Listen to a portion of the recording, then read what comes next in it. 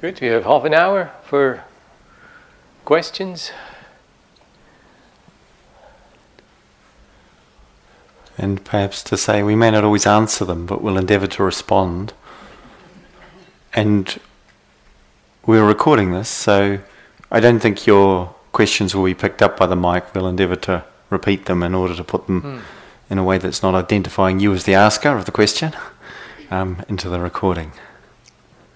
But we might forget, so bear with us. Shall we start with the notes? Yeah, we got a couple of written ones, or maybe there was a couple you got there, did you? Can you please explain the purpose and significance of bowing to the Buddha upon entry and exit of the hall?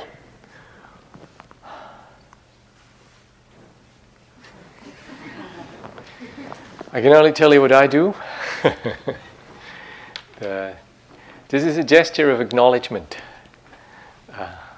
I have received teachings and practiced in a tradition handed down freely by generations of people. Purportedly going back to a historical figure named Siddhartha Gautama.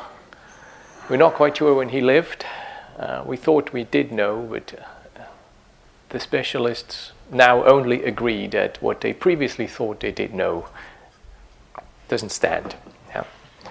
But it'll be roughly the year 400 before Christ when he died, and since then there is a transmission of teachings that have been felt existentially useful, transformative, inspiring. I personally think they're amongst the most civilizing influences in the history of mankind. And I acknowledge this when I bow or pay my brief respects to the Buddha statue. That I have benefited from this and that I want to dedicate my life's energy to handing what little I have understood of this on. And yeah, it's good, since we do the talking, most of the talking up front here, it is important for me that you see that I refer back to something. I am not the last instance of wisdom here. Just because I happen to have a microphone doesn't mean I know it all, and it's important for me, makes it more easy for me to do, to open my mouth if I see you, that you see that I acknowledge a lineage and a wisdom teaching, and that I trust your intelligence to make the distinction what is wisdom and what is not. And maybe I'd like to just make a response too, because I think it's actually a really good question. And for me, it's actually bound together with even just saying when I do this, that it comes from a tradition, and similarly having received in a way, in a different framework, but in a very similar spirit, as Akincano spoke of there, having received and wanting to express gratitude and appreciation. And so when I bow to the Buddha, or equally when at the end of a sitting I bring my hands together here and I want to take a moment to express my appreciation and gratitude for what is offered, which in the case of sitting here, it's your practice, your commitment. When I'm facing the Buddha, it's like, actually that guy, he did some really hard work in his practice as far as I can tell. It wasn't all easy for him. He just didn't sit down and went, whoa, I got it. And I have a lot of gratitude and respect for that, and it's not just for me that I bow when I bow to the Buddha, to Siddhartha Gautama, who lived, as we know, approximately sometime way back then, but also there's a sense for me of bowing down to what that represents, the potential for awakening in all human beings, and that's something worthy of my appreciation, gratitude and respect. And so that's just a little piece from my side of it, but yeah. And I could pick up another question. We'll give you some time for ones you ask as well, of course. Could we have some guidance as to what's okay to do during free period after lunch? So I didn't repeat the first question, that was probably clear. What to do after lunch? Well, it's kind of free in an interesting way, isn't it? I mean, some people have their work period then, and there's quite a few places in the day where rather than calling it free, as if the other time is unfree, which is interesting. I mean, I see where the language comes from, but it's like some of it is structured and some of it is unstructured, which we could call free. And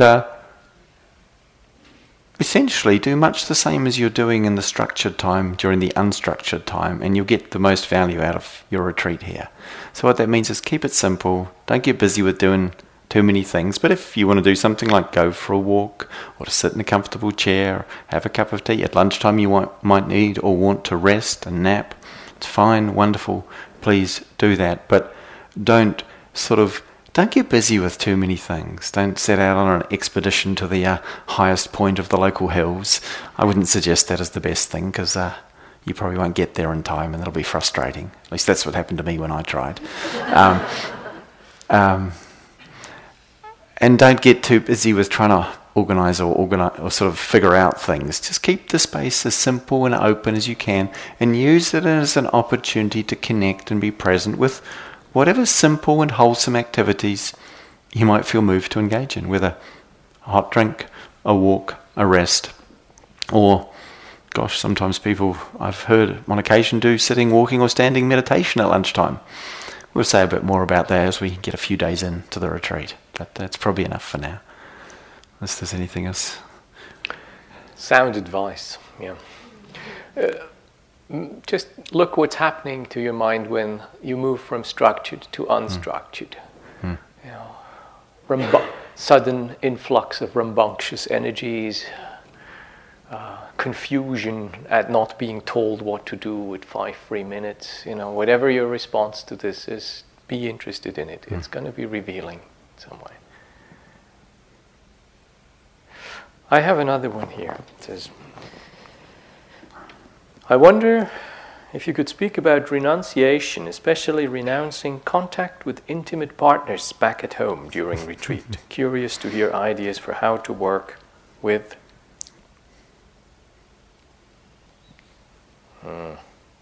something intimate relations, retreats, and retreat. Thank you, Metta. Well, I think the first is reassure them that you come back. Yeah.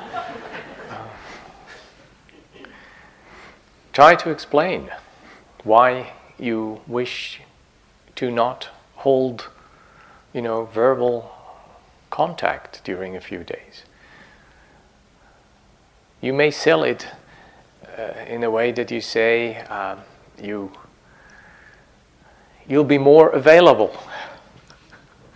upon return if you're allowed to do this, because this is something you may need to do for yourself right now, but you're not just doing this for yourself, because anybody who is in an intimate relationship with you is going to be at the receiving end of all the unenlightened bits of you. So if you're going to cultivate wholesome qualities of mind, they will also be at the receiving end of these wholesome qualities.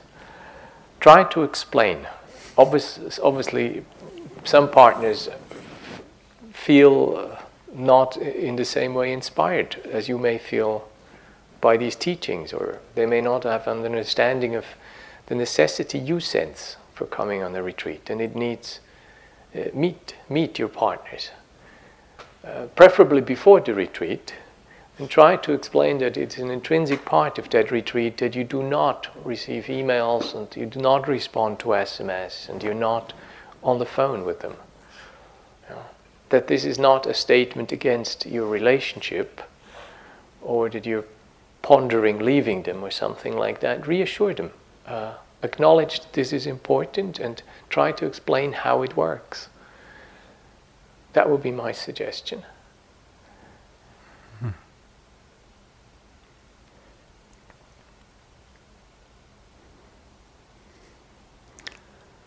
I'm struck, you're receiving the question. We were speaking a little earlier how, and Akincano and I, how fortunate it was that for me, Catherine came along to this retreat, and Akincano's partner, who at one point been planning to come along, wasn't able to.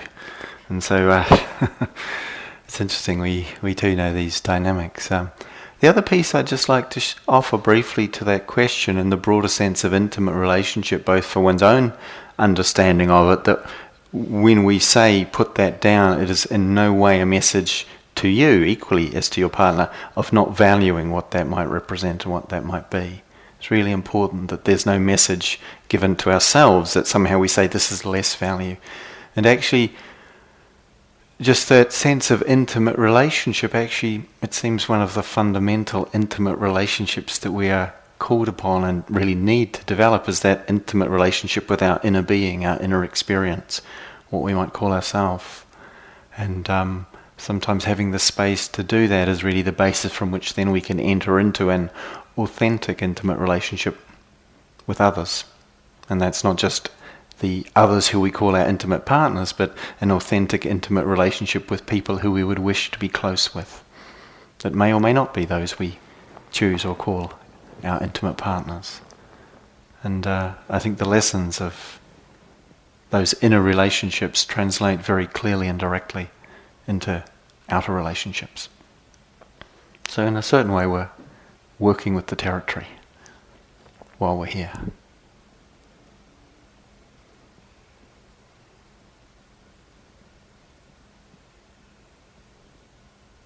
Good. Floor is open. We'll run out of questions.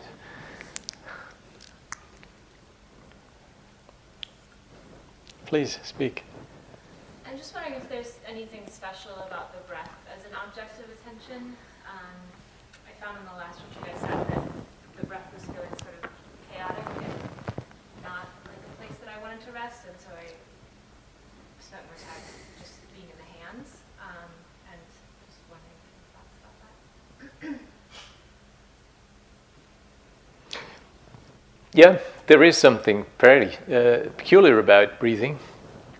It has both, in terms of bodily function, it's unique. I know of no other body process that can be completely subject to voluntary attention. You can manipulate your breath, shorten it, lengthen it, hold it, hyperventilate, or you can completely forget it and it continues. So it can be run by either of our nervous systems. There is no other body function I'm aware of that can do that.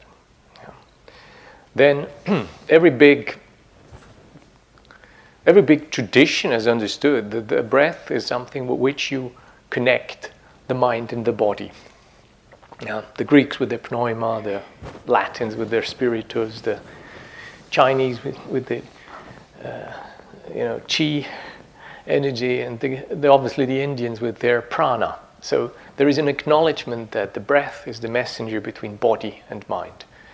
If you want to modulate the mind's states, the breath is an easy entryway, because that mind starts to take the flavor of the object of attention. So if you place your attention on something as rhythmical and as soothing as the breath, then just attending to the soothing breath is going to soothe your mind states. And the breath is dynamic. So there's a slightly pronounced aspect of it in breathing. Most people feel that the in-breath has a certain degree of freshness and a part of the out-breath is most tangible. So there's a slight increase in intensity and a decrease in intensity. In other words, it means if you want to stay continually aware of breathing sensations, you have to follow the decrease of intensity with an increase of attention. Yeah? So that little nudge strengthens your attentional focus. Then the breath is always with you. As long as you're alive, you're breathing. It still doesn't cost anything.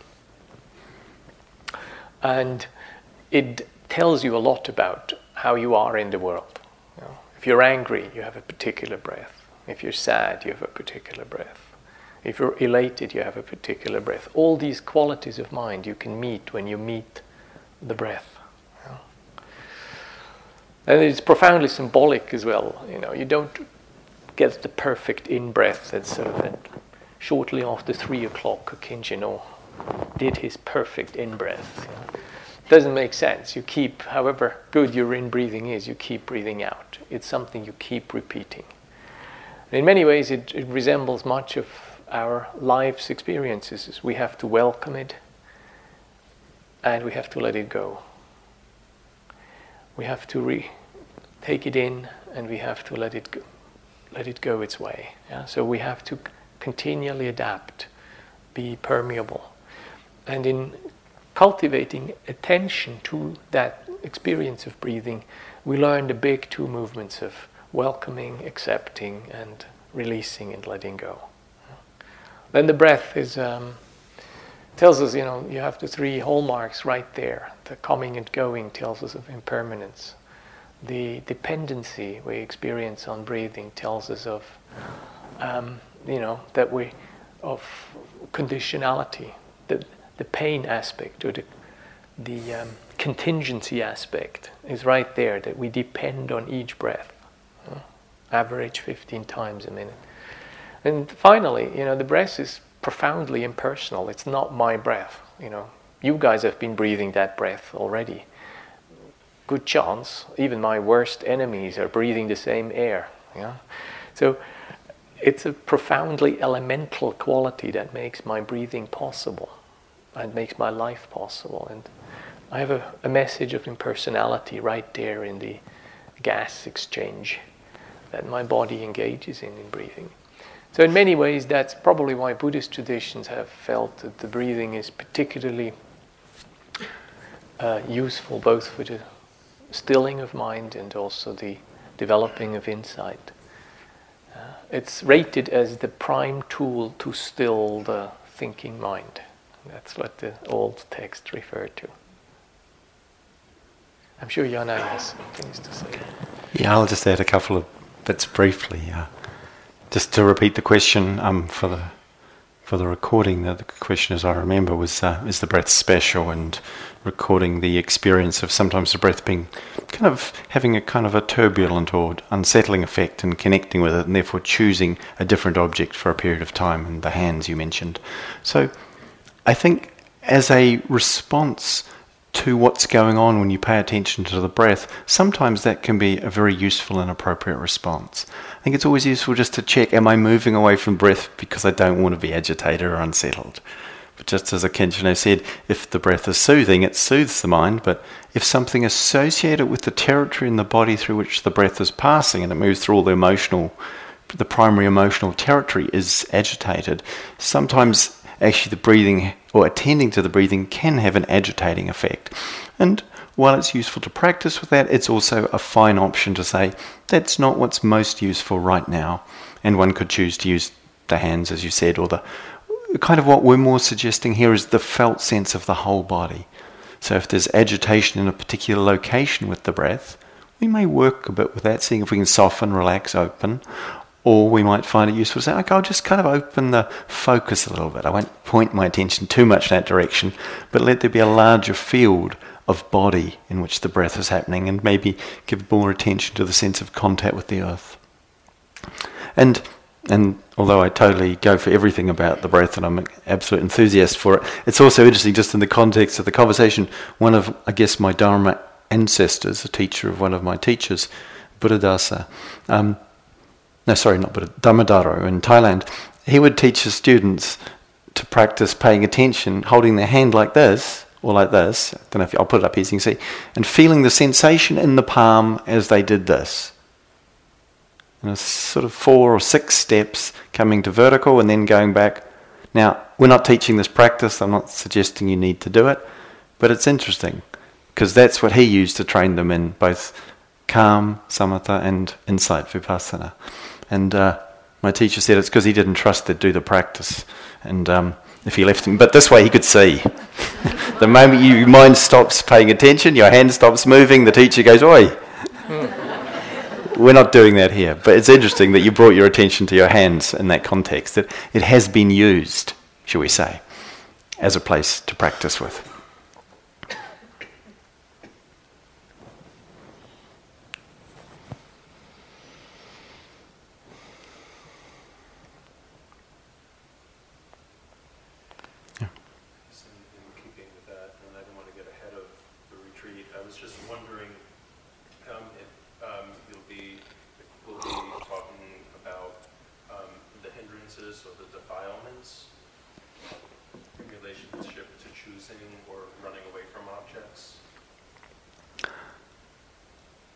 I think it's highly likely that we will speak about them in a range of different ways, with or without those specific reference tags of hindrances or defilements. I tend to use different language than that, but I'm not sure if you're asking me to speak about them now, or just wondering if we'll speak about them along the way, because we probably will. Okay. I think then the answer would be yes. And I need no more. Okay. Yes, please. I'm a little bit under the weather, and I'm sure it's not contagious or anything, but I don't feel 100% physically right now, and I find like my mind going to like that like 10% that's not 100%, the 90% that is like here. So is there anything you can recommend for someone who's like just like a little under the weather?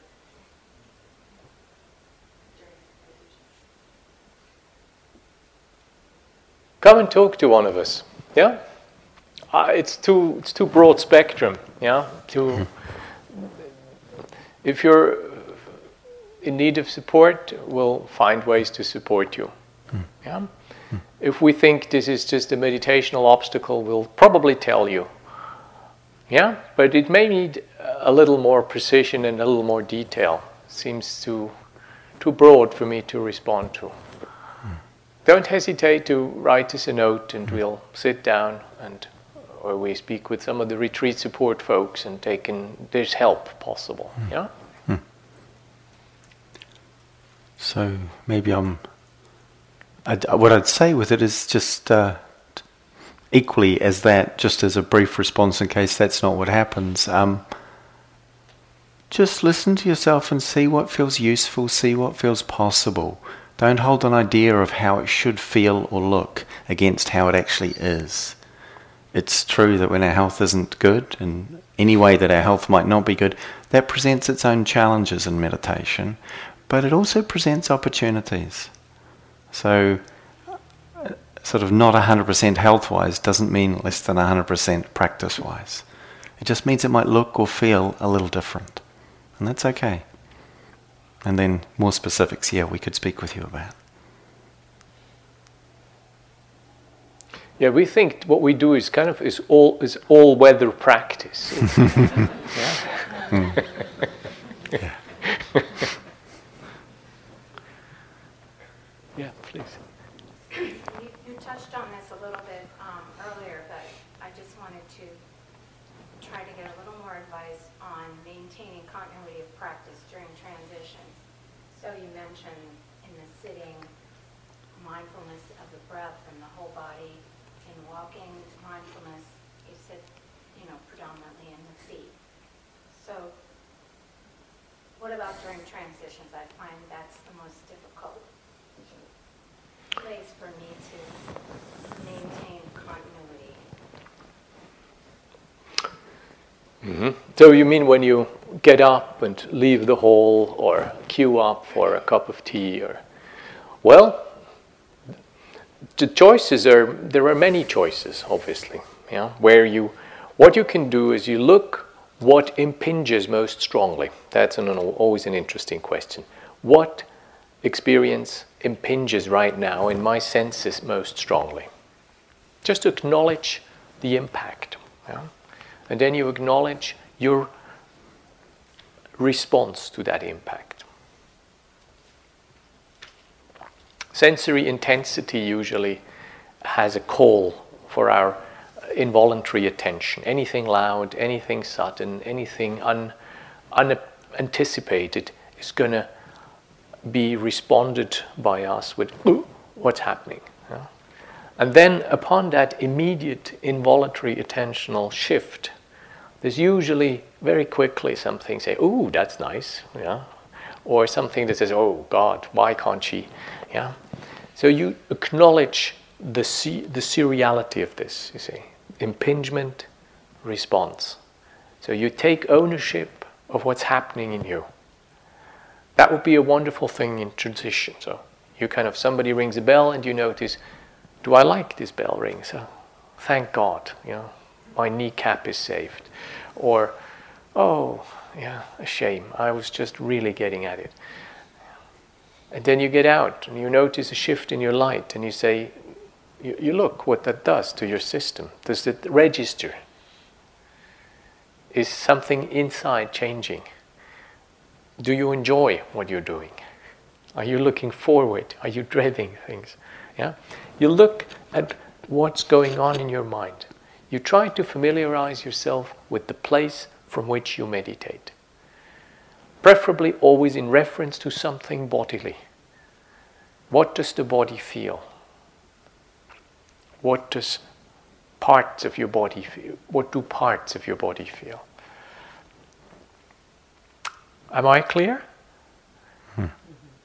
Yeah. So again, I'll just put the question on the recorder about continuity and transition and how to manage that effectively or to maximize or deepen continuity. So the only piece I want to add, that sense of, the body is as Akincano was saying, the body is the basis of the continuity, so far as it's always there in whatever you're doing. And it's a primary reference point. You can always come to that. But I'd also just invite you to question a little bit how you're holding the word continuity. It's an interesting word. We actually encourage and support it and suggest it even, and yet of course the mind is not continuous. The mind is arising again and again, sometimes with remarkable and sometimes with alarming rapidity. It's always remarkable, only sometimes is it alarming.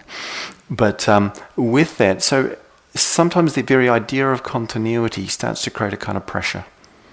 And actually what's really useful, I find, is to have the sense of seeing what's actually possible. How much, how fully, how ongoingly I can be present. And at the same time, I'm going to keep having to begin again. Even if it's apparently continuous, the reality of what's happening is it's beginning again and again and again and again in the chosen topic of observation or attention, which is being here in my body. As opposed to arising with a thought going that way or oops, I've got to do that now. Which is also a kind of continuity, it's just not the one we're after. Something arising is the continuity. And so in that sense, the emphasis is much more on the beginning again rather than that, did I manage to continue it? I find that a more useful orientation. Even though the language is helpful, it can also sometimes generate a kind of a striving, I find. Yeah, sometimes people hear continuity, not continuity, they hear control. When they hear continuity, so got to stay at it, got to stay on top of it, got to keep it. Yeah, so and it may take some time to actually find out that it says continuity, but what it does is trying to somehow control it. That's not what we mean. We mean receiving rather than goading. Yeah. So probably we have time for one more or two if the questions or we were able to be very brief, which is unlikely, but at least on our part. But I think this is a pretty brief question. In the walking meditation, do you recommend a pause at the end of your paces?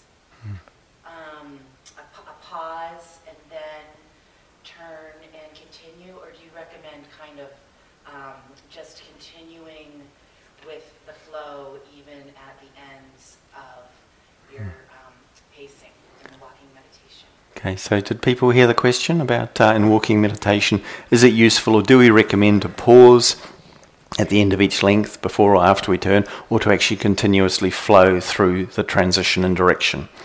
I don't know that I or that we particularly will recommend either of those. I've practiced in both ways at different times. It's interesting to notice how we kind of want to know the way to do it.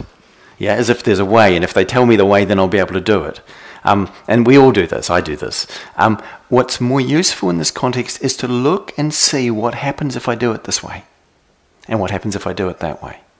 There's something really useful about that just unbroken flow of making the stopping, turning, and returning or coming back in the other direction a single unbroken process of movement after movement after movement. That can be sometimes really useful, and equally sometimes it can be really useful to really check the momentum, to pause and stop. And that particularly gives a reference for whether the mind has got out of sync with the body, as Akincano mentioned this morning. So initially I'd suggest try pausing. either at the end of the length or before you begin the next one. See what happens for you. If you'd like to try just continuing, see what happens for you. See what's useful. There isn't a right way there. But the fact that you're being interested in asking the question is great.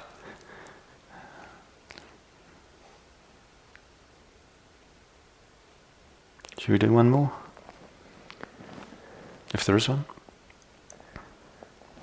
Yes, please. Just to continue with your explanation of continuity of awareness, I thought that was extremely helpful because when I'm told continuity of awareness, I do feel that pressure of having to do something meditative. But what I was wondering is when I notice that my mind is going somewhere after the sitting, would you recommend anything like noticing it and bringing it back to the breath in order not to go further astray? Because I may notice that, I want the tea, and then I might start thinking about all kinds of things regarding the tea and whether I'm hungry or thirsty. So would continuity of awareness be better served by noticing and then how do you bring it back? Well, continuity is one aspect of it. Skillful intervention is another aspect of it.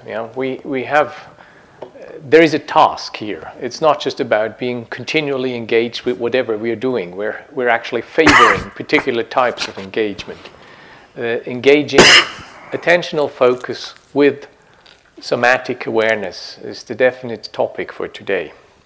So if you find that your mind is engaged not with somatic awareness, but with pondering what kind of tea you would get later on, then this is not particularly somatic. This is a desire-driven imagination, anticipating a sensory experience that is likely to occur anyway without you fantasizing lots about it. So, definite suggestion, yes. Gently, kindly, but persistently return the focus of your attention to a somatic anchor connected with your breathing, with your posture. And do that as often as is necessary. Expect that if you do that hundreds of times. That is attention is wandering. That's what it is supposed to do. There is an evolutionary bias for this to happen. Nobody can just attend to the breath and stay there for the rest of the hour. Much of the practice is noticing that the mind disappears to something else and then intervening gently but persistently and returning the attentional focus to the chosen task. Yeah? I have not repeated the question, have I? I can do that, you can. If I was. Let me see. There was a question about continuity, that you have noticed that there is a subtle pressure when asked to be continually aware, that you experience a subtle pressure. You felt that the explanation was useful, and you also added the question, if you notice that the mind is moving on to another project than the felt quality of the present experience, whether it would be skillful not just to continually stay aware with the fantasy of tea, but actually come back to the original task. Do I do justice to your question? Good. Yeah, so just again, a little piece to maybe add, and it's kind of icing on the cake, or maybe it's not even icing. But two things just with that. We're giving a certain orientation at this point in the retreat because of where most of us are going to be, which is actually in the process of settling and landing.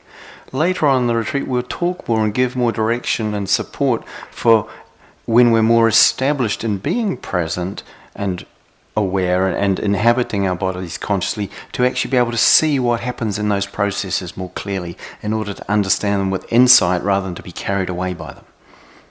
So that is part of the trajectory of the practice, but it's collectively not where most of us are probably at, and individually that could be different for someone amongst us, that might be fine.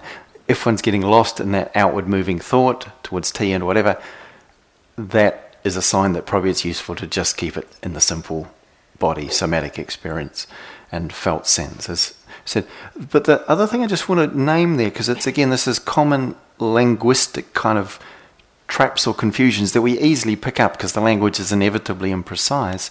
When we talk about coming back or bringing it back, what do we mean? Because actually, again, we don't bring the mind back in terms of wake it up. If it was lost, it wakes itself up. What we do is we notice that we're here, having been thinking about tea. Until that happens, we've got nothing to do. The mind is just turning. Once that happens, actually to recognize, oh, I'm actually present again, or the mind is again conscious and awake here, in the knowing of the thinking about the tea, and then I can choose to direct it back to the body. But that's a little different than the sense of trying to somehow bring the mind back to the body. The mind's already back, or else we wouldn't even know that we'd been lost. And I find that kind of actually something to celebrate. We can think, oh, lost again. Or we can say, wow, the light came back on. I don't know how it did that, but it did.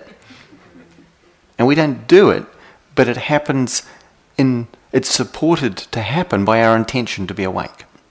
That's clear. But the intention itself doesn't guarantee that will be the continuous happening. So that sense of what is to bring it back, it's not that we're pulling away from something, but we're actually redirecting what's already here, which is the wakefulness that's re-arising again.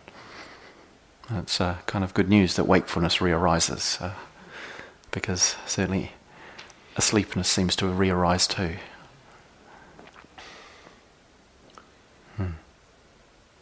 Good. Thank you very much. Yeah, thank you. Time for walking. We'll meet back in here at 3:45.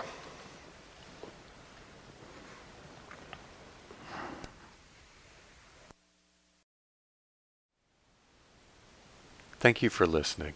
To learn how you can support the teachers and Dharma Seed, please visit dharmaseed.org/donate.